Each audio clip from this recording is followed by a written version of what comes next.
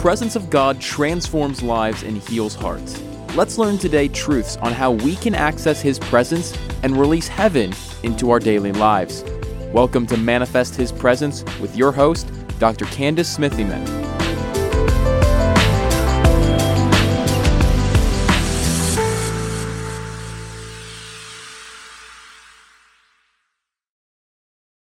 Well, hello, and this is Pastor Adam again, and I wanted to share with you all what we had the privilege of this past weekend. I'm recording this now. It's Thursday, the 23rd of March, 2023, and I'm going to share with you what I was asked to speak at a Messianic Jewish congregation, and I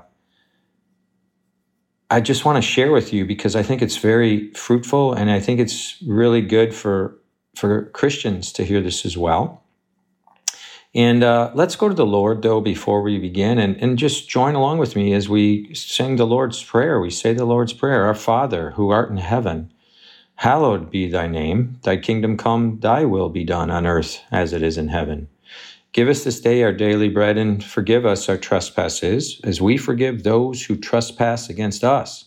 And lead us not into temptation, but deliver us from evil. For thine is the kingdom, and the power, and the glory, forever and ever. Amen. So, yes, I was asked, and this Shabbat for the Jewish people is one of the important ones, because it's the last Shabbat. It's before the month of Nisan. It's called the Shabbat HaKodesh. Then the month of Nisan started last night. At sunset on Wednesday, the 22nd of March, Nisan began. So right now, as I'm recording, this is day one of the month of Nisan. And on that first time this was going on, way back when Moses is in Egypt dealing with Pharaoh to release the Hebrews from their slavery, their bondage, God presents the first commandment on how to sanctify the new moon for the onset of Rosh Chodesh. And thus Nisan becomes the first month of the Jewish religious year, which starts, right now. Today is the first of Nisan. And the Torah study that the Jews were instructed to study for this past Saturday it starts with the book of Leviticus 1:1 through 2:16. That's what they're studying this week, and that's what I was asked to talk about.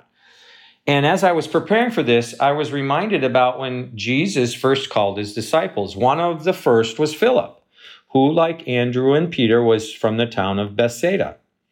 Now, Philip was so inspired by his encounter with Jesus that he goes out and immediately finds Nathanael and tells him about Jesus. And Nathanael responds to Philip, Nazareth? Can anything good come from there? And, Philip didn't argue with Nathanael. He just said, come and see. Well, Nathanael went with Philip, and he really wasn't expecting too much. However, after meeting Jesus, Nathanael realized that Jesus was much better than he had expected, and within minutes was calling Jesus the Son of God. So Nathanael would spend the next 3+ years with Jesus, and his life, of course, was never the same. Well, as we were doing this on Saturday, I was telling the people, as we begin this study on Leviticus, many people, and you listening right here, may feel the same way. I think you likely will, kind of like Nathanael. And you might be thinking, Leviticus? Can anything good and practical come from this book? A somewhat cynical analyst observed Leviticus as a dust heap containing a single pearl. You shall love your neighbor as yourself. If you weren't aware of that, that's where Jesus quotes from the book of Leviticus. That's where it is in the Torah. Leviticus chapter 19, verse 18. A casual reading of Leviticus may cause us to feel that Leviticus is the epitome of Old Testament irrelevance. And it's mainly because Leviticus is full of ritual and sacrifices that have not been performed for nearly 2,000 years. This book goes into great detail describing a priesthood that no longer exists and feasts and holidays that are no longer observed. All of these factors are probably why Leviticus is arguably the least read book of the Bible. And Frankly, it's a shame because Leviticus is a Christian book. The Bible of Jesus is contained in this book. Are you aware that more than 40 New Testament references to Leviticus have been identified already? There may be more. So what may appear on the surface to be a barren wasteland proves to be a gold mine to anyone with the patience to plunge its depths. So, as we begin this discussion about Leviticus, I invite you to come and see. Come and see what treasures God has for us as we study this book. So, I was wondering if anyone here, if anyone listening has ever felt distance from God. I wonder if any of us have ever wanted to see or hear God. I wonder if any of us have ever struggled with loneliness, been riddled with sin, burdened by despair, overwhelmed by situations, and just plain worn out by relationships. Well, as we reflect and remember that, we're made in the image of God, we were created and made by Him to have a close relationship with Him. And when fellowship is broken, we are incomplete and we need restoration. Well, communion with the living Creator of the world is the very essence of worship. Perhaps that's why an entire book called Leviticus is devoted to worship. After Israel's dramatic exit from Egypt the nation was camped at the foot of Mount Sinai for 2 years to listen to God. It basically covers from Exodus 19 to Numbers chapter 10. That's a 2-year period if you look at that. This was a time for, resting, for teaching, for building, for meeting with God face to face. That redemption recorded in the book of Exodus is the foundation of cleansing and worship and service that we will find in the book of Leviticus now. The overwhelming message of the book of Leviticus is the holiness of God. And a question that is generation after generation is asked is, how can an unholy people approach a holy Creator? Well, when you break it down, it's not complicated at all. It's very simple. The answer is to approach first, sin must be dealt with. The word sin is used 90 times in the book of Leviticus, more than any other book in the entire Bible. And it's used over 4 times as much in Leviticus than it is in Genesis and Exodus combined. Sin in the Hebrew is the word chait. Remember, from Exodus, that God was concerned with getting His people out of Egypt and releasing them from the bondage of the slavery they were encountering in Egypt. Well, in the book of Leviticus, we will now find God concerned with getting Egypt out of His people. God was concerned with dealing with His people's problem of sin. And this problem of sin is not something new. Ever since Adam and Eve started the process in the garden, mankind has continually, throughout the years, sought to do things their own way, and they have openly rebelled against and rejected God's way. As the Apostle Paul says in the book of Romans, we sin when we fall short, when we don't measure up to what God expects us to be and what God expects us to do. Sin separates us from God, and it's everyone's issue. Romans 3:23 says that all of us have sinned. There's not a one of us that is free from this. It does not matter who you are, what you do. All of us are guilty of sinning against the Creator of the world. And as we dig in now to these opening few verses of Leviticus, we are given instructions for offering sacrifices, which were the active symbols of repentance and obedience. Let's just read Leviticus 1:1 and 1:2. And I read from the New King James Version. Now the Lord called to Moses and spoke to him from the tabernacle of meeting, saying, Speak to the children of Israel and say to them, when any one of you brings an offering to the Lord, you shall bring your offering of the livestock, of the herd, and of the flock. So whether this was, as we read on, really I'm summarizing here, whether this offering, this sacrifice was bulls, grain, goats, sheep, birds. The sacrificial offering had to be the best, with no defects, no bruises. These are the picture of the ultimate sacrifice to come, Yeshua, the perfect Lamb of God. Yeshua has come and opened the way to God by giving up his life as the final sacrifice in our place. True worship and oneness with God began as we confess our sin and accept Jesus as the only one who can redeem us from the sin and help us approach God. And also note that Leviticus, it picks up where the book of Exodus ended, which is at the foot of Mount Sinai. That the Hebrews had just been instructed at the end of Exodus, they had completed the tabernacle after all the instructions God was given. And now God is going to teach the people how to worship at the tabernacle. And as already stated, we may be tempted to dismiss Leviticus as a record of bizarre rituals of a different age if we look at this only through our lens or through our culture, our current culture. But the things that we will read and study here should assist us in understanding its practices, that they made sense to the people of that day and offered very important insights for us into the very nature of God and his character. Something I think many today have missed altogether in studying Scripture is we don't do a very good job, either by the instructions of the teaching or the individuals themselves, of studying these Scriptures through the lens of the writer and the people in that culture at that time. Too often, many have deduced that it's irrelevant because Messiah has arrived. Jesus came. But if you and I don't grasp the seriousness and understand the foundation, your entire Christian house will fall. It will fall if you just start at the New Testament. You have to understand the old and dig into the old. The foundation sets the table for the new. Now, I'm very aware, I get it, that animal sacrifices seem obsolete and repulsive to many people today. But this was used to teach people about faith, that sin needed to be taken very seriously. See, when people think about this through, if you have a pet, okay? When people saw the sacrificial animals being killed, they were sensitized to the importance of their sin and guilt. Our culture's casual attitude towards sin ignores the cost of sin and the need for repentance and restoration.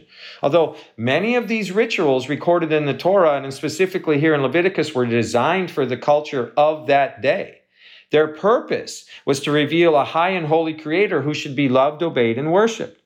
All of this that God is teaching regarding the laws and sacrifices are intended to bring out true devotion of the heart. That's the message to let soak into our bone and marrow today. And these ceremonies and rituals were the best way for the Hebrews to focus their lives on the Lord. That's why you and I need to read this. That's why we need to reread it. That's why we need to teach it. That's why we need to study it. These are the words of the Most High God. And they're not there just to sit on a piece of paper. They're for us to abide by them, to live by them. Now, often I've heard this question: is there a difference between a sacrifice and an offering?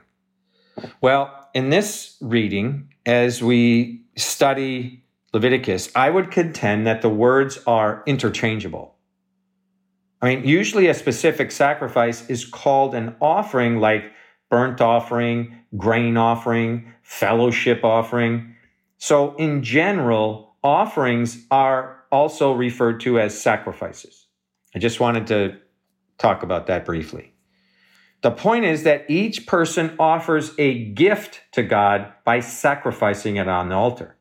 Remember that in the Torah, in the Old Testament, the sacrifice is the only way to approach God and restore a relationship with Him. And the variety of sacrifices made them more meaningful because each one related to a specific life situation. Sacrifices would be given in praise and worship and thanksgiving, as well as for forgiveness and fellowship. And it may appear obvious to some of us, And I apologize ahead of time, but it needs to be said again and again and again that here in Leviticus, God is teaching his people to the significance and emphasis of sacrifices, of offerings. It's not to be taken lightly. This is very serious stuff. Since the creation, the Lord has made it crystal clear that sin separates the created from the Creator, and those who sin deserve to die. But our merciful and gracious God has designed sacrifices and offerings as a way to seek forgiveness and restore a relationship with him. And from the very beginning, he would come into our world and die to pay the penalty for all humanity. But before the Lord made this ultimate sacrifice of his son, he instructed people to kill animals as sacrifices for sin. And when bringing these offerings and sacrifices to the Lord, each individual must have, in other words, an attitude of repentance. That sacrifice, that offering, was the outward symbol, if you will, of that attitude, while the inward part was inside each one of us of doing the repentance. And they work together. And don't forget this. This is very critical. Neither the sacrifice or the offering nor repentance by the individual actually cause the sin to be taken away. The Lord alone is the only one who can forgive sin. Fortunately for you and I, forgiveness is part of the nature of our God. Hallelujah. This act of offerings and sacrifices are a critical part of the growth of each one of us. Okay? This can't be overlooked or dismissed. There is no shortcut. I could think of a few things obeying the Lord's instructions for offerings and sacrifices teach us. One is that the best spotless animal offering teaches us a reverence for a holy Lord. In other words, we don't give God our leftovers. We give him the best. And it's not that the amount of it matters. It's that the quality of whatever it is. That's what's important. Another thing is that exact obedience teaches total submission to the Lord's laws. A third point is a sacrifice and offering of an animal of great value showed the high cost of sin and demonstrated the sincerity of the person's commitment to the Lord. Another point is that by their very nature, sacrifices and offerings required the use of all the senses in worship, which would further encourage a person's whole response to the Lord. The history, folks, that we read in the Torah, the history we read in the Bible, the history that we read about all the different cultures and societies and nations up to this very moment, all share a similar trait about humanity. Without fail, every single time people would get swelled heads and become overconfident in their culture, including the Hebrews. I mean, maybe it's especially the Hebrews. Isaiah the prophet warned them over and over, as did every one of the prophets, warned the Hebrew people to humble themselves. Isaiah in chapter 48, for instance, prophesied about the people feeling overconfident because they lived in Jerusalem where the temple of the Lord resided. They justified this vanity because of their heritage, right? Their city, their temple. But folks, that's a false security because they revealed that they weren't dependent on the Lord. Well, how about you and I today? I mean, folks, do you feel secure because you go to church? Or that you live in a Christian country? Remember that your heritage, buildings, nations cannot give us a relationship with the Lord. We must truly depend on him personally with all our hearts and all our mind. Let's just take a quick look at Isaiah here, specifically Isaiah chapter 48, verses 17 and 18. And again, I read from the New King James Version. Thus says the Lord your Redeemer, the Holy One of Israel. I am the Lord your God, who teaches you to profit, who leads you by the way you should go. Oh, that you had heeded my commandments. Then your peace would have been like a river, and your righteousness like the waves of the sea. I mean, this is the very same pattern a loving parent would emulate to teach and direct their kids. We should listen to the Lord because peace and righteousness come to us as we obey his word. We want our children to obey us because we know it will bring peace and righteousness to them. It will show them the way. As we follow the Lord, we should teach our children.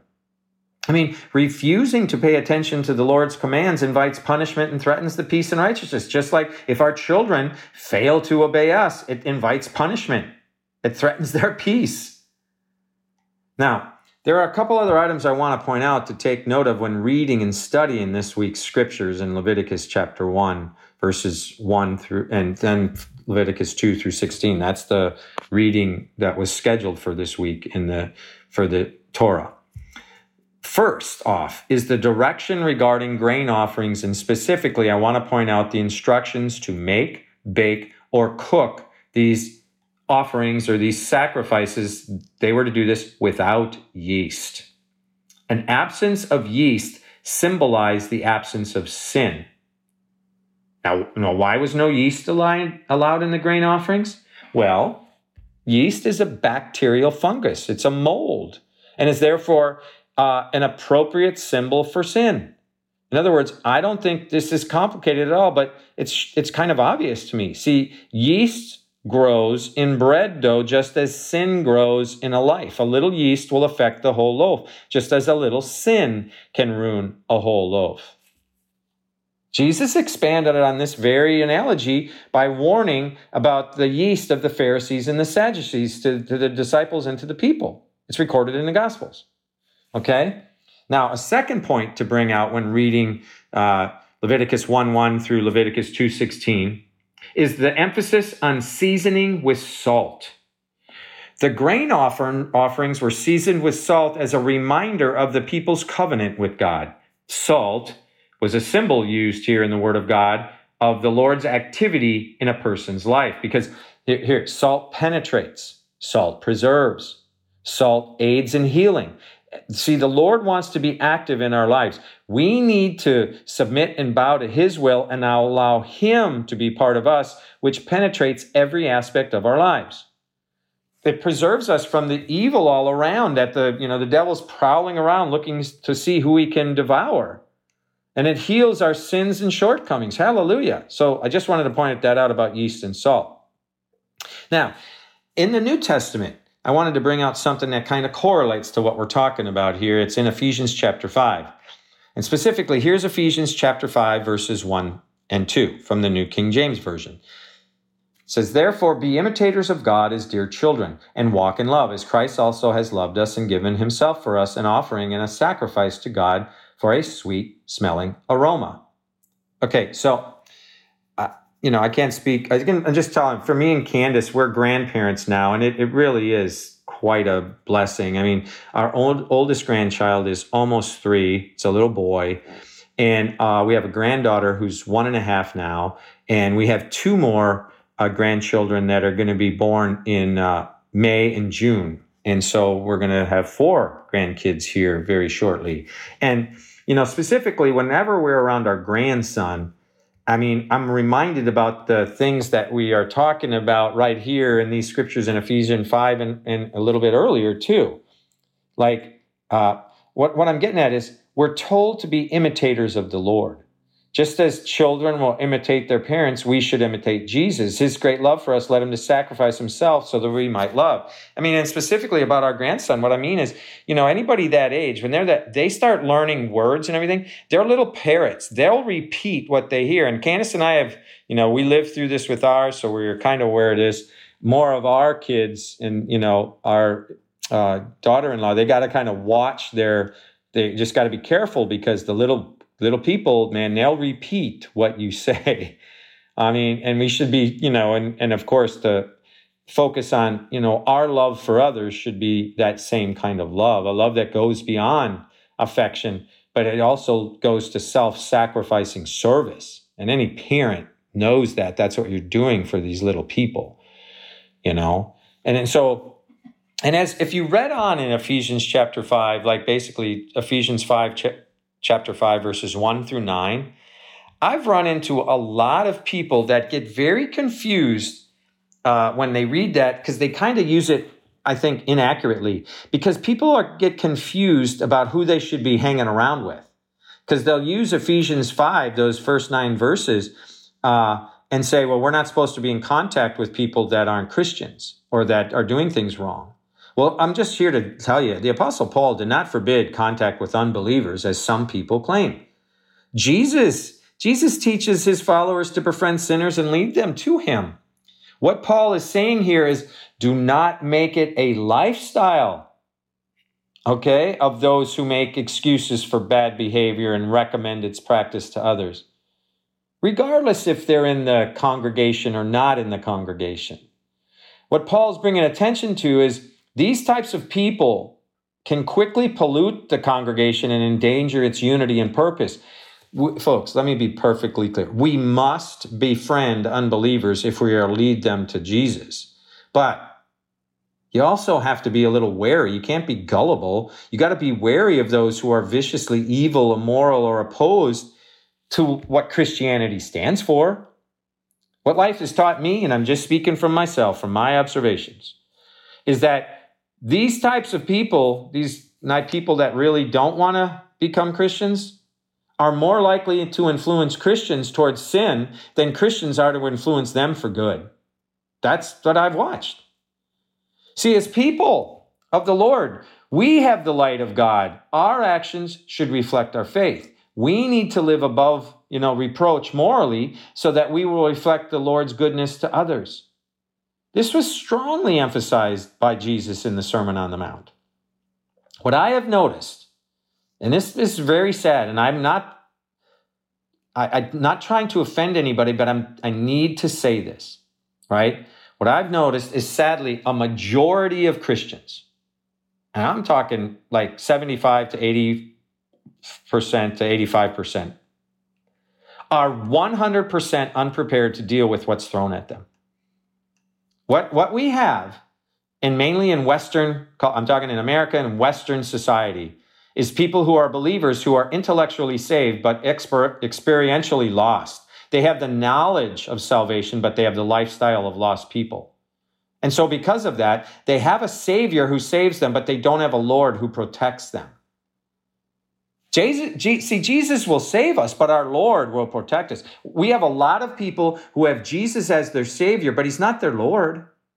And by that, I mean, they're not the kind of person that says, my opinions do not matter anymore. Listen to me here. Listen to this. In other words, they haven't given up their will to God, and if they did, they would no longer have their own free will. We should be boldly confessing that we have a Lord now, and he tells me what to believe and what to think. He tells me what is right and what is wrong. He's my Lord. I submit to him and come under his authority. That's having a Lord. And see, most Christians don't have that. I mean, it's as if people put on the jersey of a Christian and go out in the field and play, but they confuse everybody. I mean, I think of this term that I've heard for the last, 20, 30 years, really. I'm a gay Christian. And people would say, I'm a gay Christian. And I'm like, what? You're putting on the team jersey and all you're doing is going out there and confusing people. I've never heard before this term was used. I've never heard anybody saying, I'm an adulterer Christian. I'm a lying Christian. This is what I'm talking about. That's just one. I'm a trans Christian. What? No, you're struggling with that sin. You're confused with that sin. You've got to get your mind right. You've got to get your flesh under control, just like people who have problems with adultery, lying, stealing, murder. I mean, folks, come on. Let me share this story, which I think speaks to this. It was the second battle of the Civil War. Tensions were volatile as troops moved into the vicinity of the first Bull Run. At that time, Manassas Junction was a little more than a strategic railroad crossing, with rail lines leading to Richmond and Washington, D.C. These are the two capitals of the two causes, and they're now locked in this great struggle. And in between was a poor farmer. He's stuck in the middle. And as the troops approached from both directions, the farmer worried about his property being destroyed. I mean, it makes perfect sense. I get it, right? That should make sense. And he's the neutral in this conflict. And he wanted to convey his support for both sides. So with that thought in mind, he dressed with one part of his wardrobe gray and the other part blue. So the South Army arrived first and saw the farmer's blue pants and began shooting at him. The desperate farmer kicked off his pants and waved his chestnut hat, stood up to display his gray shirt, right? So they stopped shooting. But then all of a sudden the North arrives, and seeing his gray shirt and his chestnut hat, they began shooting at him from the opposite direction. And so the farmer throws down his hat, peels off his shirt, and runs nearly butt naked into his barn. After this battle is over, his property was badly damaged. So he decides to move out of Virginia and get away from the conflict, vowing to never try to make everybody happy again. All he wanted was some peace of mind. Now, the story goes that he moved his residence to the neutral border state of Maryland, to a docile place called Sharpsburg, also known as Antietam, which happened to be the site of the next bloodiest battle in the Civil War. Now, the moral of this story is this. This situation, like so many others we could have used, reveals a time which will come or has come to each and every one of us when neutrality is no longer possible. Trying to please everyone pleases nobody. What matters is this question: what pleases the Lord? Folks, are we to avoid the offense of truth in all subjects at all times? I mean, if so, then what exactly causes persecution, if not the conflict of ideas and opinions? The false prophet is the one who speaks and never offends people. The true prophet never speaks with the intent of offending, but rather with the intent to be faithful to the Lord. We have got to stop this nonsense and trying to please everybody. We have got to take a stand for the truth and refuse to bow down to the Satan's schemes, even when the culture at large turns a blind eye. Jesus told us, folks, he's persecuted, and if we're going to do what he did and take our cross daily, we are going to be persecuted too. In other words, if you're not being persecuted, then you're not doing it right. Folks, it's crystal clear to me that over the last few years that we blend in way too much. Compared to other ideological causes, the average Christian is embarrassed by awkward conversations and controversial subjects in our culture. Hey, I'm warning you, beware, lest in trying to position yourself and prosper your career, you miss the moments that have been presented to you to be a faithful witness of salt and light. Sometimes this, warfare of casting down imaginations and every high thing that exalts itself against the knowledge of God is not the battle in your head, folks. It's the battle that's coming through someone else's mouth who is trying to propagandize you. That's the moment. You must not back down from facing the controversial issues. You must respond in an effective, winsome way of salt and light.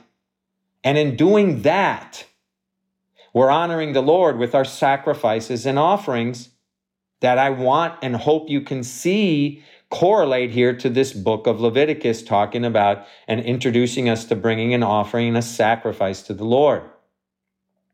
Now, I've put together a few practical things to remind us about sacrifices and offerings and true worship. Here's one. I've heard this a lot. Good worship leaves me feeling pleased. I'm sorry, but that's wrong. The truth is, good worship leaves God feeling pleased. Oh, you may feel pleased too, but it better make sure that God feels pleased. See, unfortunately, too many Christians believe that they're the audience, when in truth, God is the audience. Here's another one that I've heard. In worship, the focus is on the people up front, right? The people on the stage, the people singing, the choir, the playing the instruments, or the pastor or the teacher. No, folks. In truth, the truth is in worship, the focus is on God. Oh, here's another one. I've heard, good worship happens when the music and the sermon are good. No, folks. Good worship happens when we worship in spirit and truth. Now, if the worship and the sermon worship in spirit and truth, hallelujah. See, it's easy to focus on one side or other, too, of this in spirit and truth phrase. See, some churches, some groups Some congregations seem to focus on how excited they can get, while others will sit like bumps on a log while doctrinal truth is conveyed. Folks, we need to worship with all of our spirit and worship in the truth of the Bible's teachings. Although the Lord certainly deserves our best, and we should endeavor that our worship be characterized by excellence, in the end, it's far more important that our hearts are in tune than our instruments and our voices are in tune. Okay? Here's another one that I've heard. Worship happens, going to the church to worship. Well, that's kind of a half-truth. Because see, here's the deal. Worship is an everyday thing. Worship happens anytime we're open to the reality and presence of God. I grew up in Wisconsin and I loved being outdoors. I still love being outdoors to today. And when I was a young guy, we did a lot of hunting up there. So here, worship may be in a tree stand on a cold November morning as you see God's creation. It may be in your living room on a Tuesday evening as you look at your family and you're filled with gratitude for God to give you such a blessing. I would contend this, that trying to generally worship publicly without having had significant times of private worship is like having the dry heaves. You're trying to bring up something that just isn't there. And along those very same lines, often people will emphasize what you wear to church, right? As though the proper preparation is time in your closet picking out clothes, when in truth, the proper preparation for worship includes time in your closet. It's your prayer closet as you get your heart ready. And the last one I wanted to bring up, I've heard so many people say this: I am willing to worship if this thing takes off. Well, gosh, folks, you should say this. This is the truth. I am willing to worship if it's me and me alone. Many times, people are willing to jump on the bandwagon if a sermon or a service gets going, but we're supposed to have a passion for worship that gives us the desire to be a leader and not a follower when it comes to worship. We are to be yielding ourselves to the Spirit without consideration of others' actions or motives within a worship service. We came to worship, should be our motto, even if we're the only one really giving it our heart. I believe it's critical that we have the attitude of reverence for God in our hearts when we bring offerings and sacrifices to honor and worship the Lord. And it's okay, folks, to keep at the forefront of our minds this never-ending check, if you will, on ourselves. Right? If we are seriously seeking to honor God in our offerings and our sacrifices. Or are we striving to bring, an honor to a man or to ourselves or to somebody else or to the very get-together, the congregation, the service itself? So, as I'm ending here, if any of these have, maybe pierced you a little bit, cut you maybe to the core, just admit that and repent of that. It's something we've been doing wrong, and we need to admit that and change that stinking thinking. When you come to the assembly, are you looking for the giver or are you looking for the gifts? I'm going to end with this very short story. Many years ago, a not so well-known preacher substituted for his very famous brother preacher at the Plymouth Church in Brooklyn, New York. Many curiosity seekers had been coming to hear the renowned preacher speak. Therefore, when the not so well-known brother appeared in the pulpit instead of the famous brother preacher, some people got up and started for the doors. Sensing that these people were disappointed because he was substituting for his very well-known brother, the preacher raised his hands for silence and he announced, "All of those who came here this morning to worship my brother may withdraw from the assembly. All who came to worship God may remain." I hope this inspired you today. I hope it's bringing you closer to the Lord. I hope you ruminate on it and let it pierce your heart. And let's give God all the glory, all the honor, all the praise. God bless you all. Bye.